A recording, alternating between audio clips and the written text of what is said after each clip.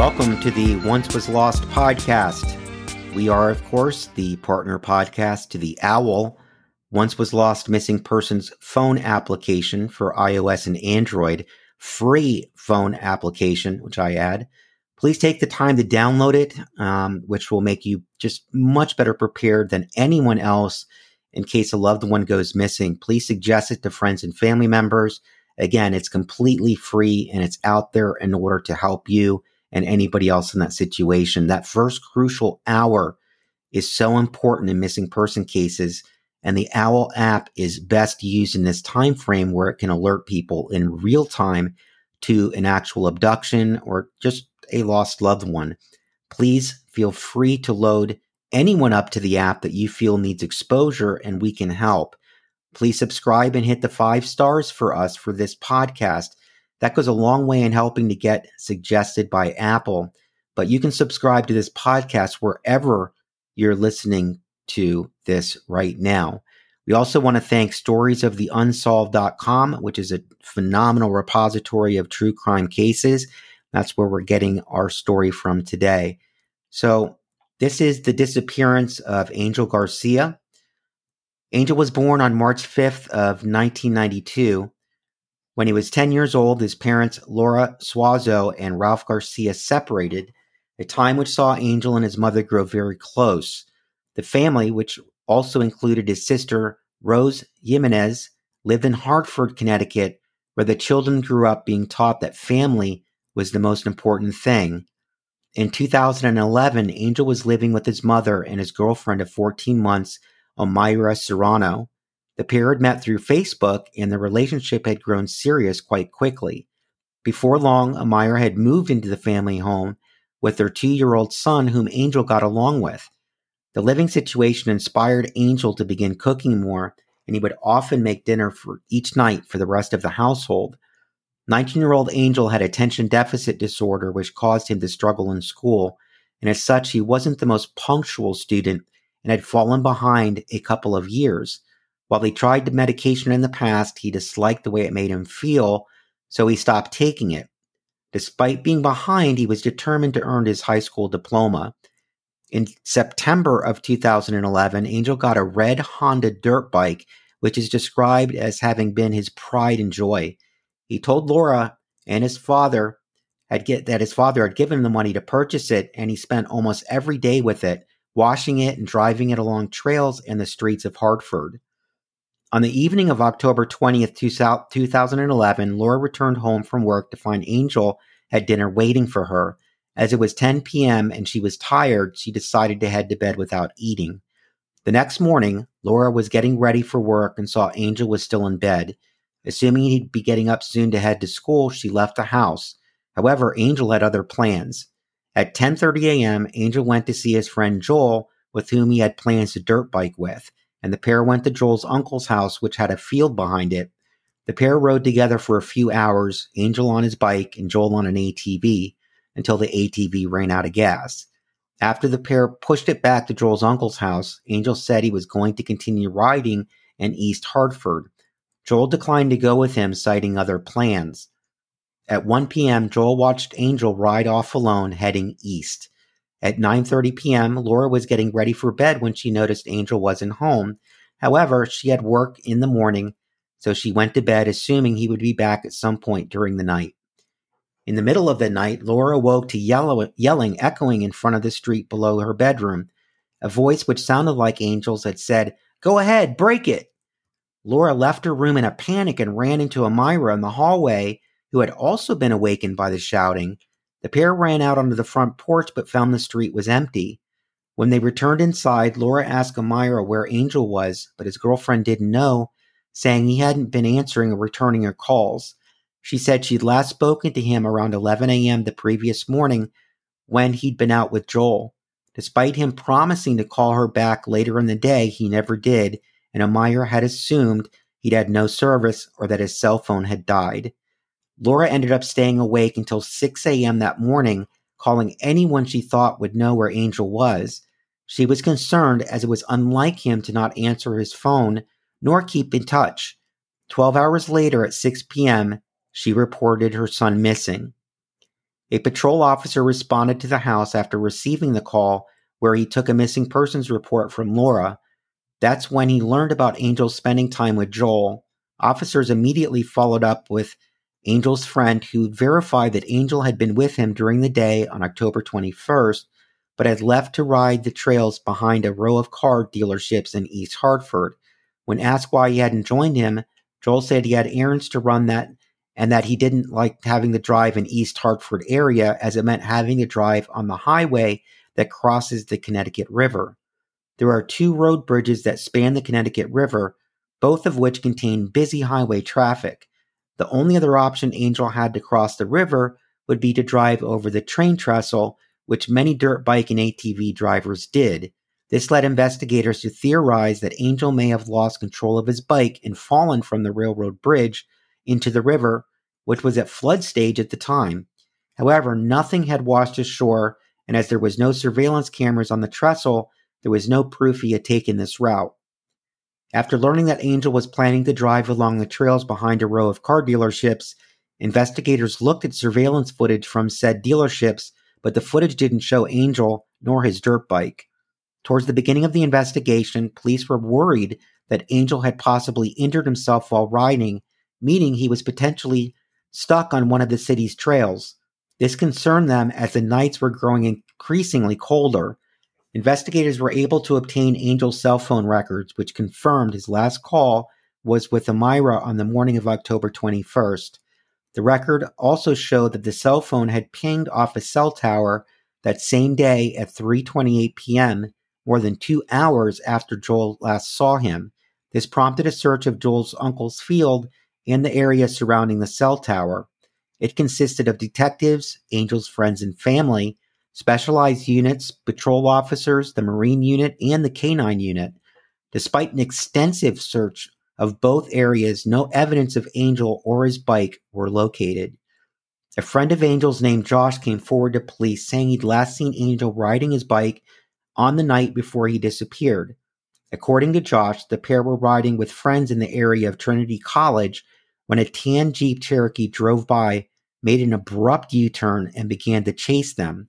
Angel had turned off the road and drove into a field, so the Jeep had to circle back to Josh, where the driver and occupant, 2 white men with blonde hair, asked about Angel. This information suggested to investigators that foul play could have been involved in Angel's death and prompted them to follow up on another tip from Angel's best friend. The man shared that Angel's dirt bike had actually been stolen and that he, Angel, and Joel were the ones who had stolen it. According to the friend, Angel had found the bike on Craigslist a month earlier and had recruited him and Joel to help him steal it. He'd met the sellers at their home and had asked for a test drive, during which he drove off and loaded the bike into a hidden truck. The friend had been afraid to inform the police of this as he hadn't wanted to get into trouble. Laura found the information hard to digest as she taught Angel not to steal. Investigators discovered that a bike in the East Windsor corridor had been stolen a month earlier and that the victims were a 15-year-old boy and his stepfather. Believing the pair could have possibly been the men Josh had seen in the Jeep, the 2 were questioned. They instantly recognized Angel when shown a photo of him, and their story matched that of Angel's friend. Given they've been cooperative throughout the investigation and don't match the descriptions of those in the Jeep, they have been deemed to have no connection to Angel's disappearance. Wanting to move the case along, investigators decided to take a formal statement from Joel at the police station. They found his story didn't differ from the one he'd originally told them. When they asked him to point out where Angel had gone biking on a map, they noticed it made Joel uncomfortable. When they brought this up with him, he maintained it had nothing to do with his friend's disappearance. To further see how he'd react under pressure, Joel was asked to take police to the railroad tracks Angel may have traveled. It was after this that he was deemed to not have had anything to do with Angel's disappearance, and police maintain he's been cooperative with the investigation. Angel's family feels Joel's story doesn't make sense, as they say Angel would have never driven the trails to east of Hartford alone. There has been no activity on Angel's social media or bank accounts, nor his cell phone. He also hasn't made contact with any friends or family. As the investigation continued, investigators learned that a tan Jeep Cherokee had recently been involved in a hit-and-run minor collision. Curious about if it was the same one that had chased Josh and Angel, they located the Jeep unoccupied and learned that it had been stolen in a carjacking on the day the chase involving Angel had occurred.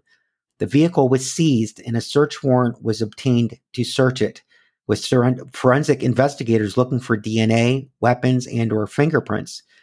A traceable print was located in the car, which after being ran was found to belong to a Hispanic man.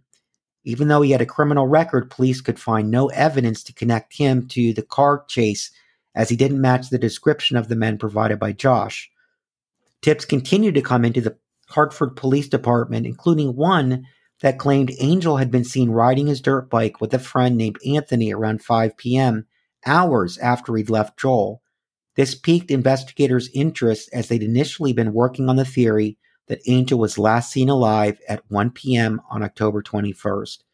When they tracked Anthony down, he admitted to riding with Angel but said it had been a day earlier on October 20th.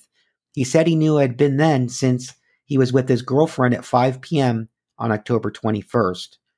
In order to corroborate his story, Anthony's girlfriend was interviewed. She said they'd been together at 5 p.m., but that they'd stayed out late into the evening, which contradicted Anthony's story, as he told them he'd returned home early after the pair hung out. When they confronted Anthony about the discrepancies, he admitted that he'd lied about being out late because he'd violated his court-ordered 10 p.m. curfew, which was the result of an earlier juvenile offense. He'd been afraid of getting into trouble by saying he'd been out late with his girlfriend. Investigators do not consider Anthony a person of interest in Angel's disappearance. Numerous tips have been called in that have not been deemed incredible, including one that said Angel had been shot in the head and thrown into the Connecticut River, another that said his body had been burned in a dumpster, and a final one which claimed he'd been kidnapped. On January 9, 2012, a convenience store clerk in New Britain, Connecticut, 15 miles from Hartford, called police to say Angel had visited the store. She claimed to have recognized him from a flyer and added that he had a fresh tattoo of his name on his neck. The visit had been captured on the store's surveillance camera, and Laura was shocked to see how much the man on the footage looked like her son.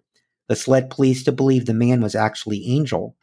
A few days later, the clerk contacted police again, claiming to have seen him once again, this time getting into a car. Despite writing down a partial license plate number, the police weren't able to locate the car or its owner, so they set up surveillance of the store. They eventually saw the man, but after they confronted him, found out he wasn't actually Angel, but an individual who could have passed for his double. His name was Nelson, and the tattoo on his neck actually read Ashley, and when questioned, he revealed he'd never heard of Angel nor his disappearance. Over the years, there have been no new developments in this case. Investigators remain in constant contact with Angel's family, and they have his DNA, dentals, and fingerprints on file, should they need them. Over the years, air and water searches have been conducted, but have turned up no leads. Angel's family is convinced there is someone out there who knows what happened to him. So there's a couple of theories here. The primary theory held by police is that Angel's disappearance is the result of an accidental drowning. They feel he likely fell into the Connecticut River while driving over the train trestle, something that would explain the lack of evidence as well as his missing dirt bike. Given the river is too deep and dark to be searched with the use of divers or sonar, a proper search has never been possible. A second theory in the case is that Angel's disappearance is the result of foul play. Some think that it's connected to the Jeep Cherokee that chased him and Josh, while others believe the people he stole the dirt bike from are somehow involved, hiring someone to retaliate on their behalf. However, given the lack of evidence in this case, it's difficult for investigators to say if Angel met with foul play. Angel's disappearance has taken a devastating toll on the family. Laura has taken it the hardest. The family teamed up with a nonprofit called Lost and Missing to aid in the search. In August of 2012, the organization planned a Shining Hope event, which called for volunteers to hang missing persons posters up across Hartford and release balloons in Angel's memory. A few months later, on the 1-year anniversary of his disappearance, they held a vigil for him. On October 21st of 2019, Angel's family and friends held a vigil at Colt Park, where he is believed to have last been spotted. They released balloons with his image in the hopes they travel far enough to grab people's attention. Angel Ito Garcia was last seen in the vicinity of Newfield Avenue and New Britain Avenue in Hartford County, Connecticut, on October 21st, 2011. He was 19 years old and was last seen wearing a gray hooded sweatshirt, blue jeans, and black sneakers with a red design. At the time of his disappearance, he stood 5'8" and weighed 180 pounds. He has brown eyes and brown hair, which is typically worn in braids or a ponytail, and has moles on his upper lip, upper back, and chest between his nipples. He also has scars on his right hand, across his knuckles, his chin, and on his right knee. One or both of his ears are pierced. The red Honda 85cc dirt bike Angel was riding is also missing, and it features several Geico stickers on it, with the most notable being a large yellow one on the side of the bike. Currently, his case is classified as a missing persons investigation. If alive, he would be 28 years old. Those with information regarding the case are asked to contact the Hartford Police Department at either 860-757-4000 or 860-757-4242 or 860-757-4236. So that's going to do it for this episode. We'll see you guys soon.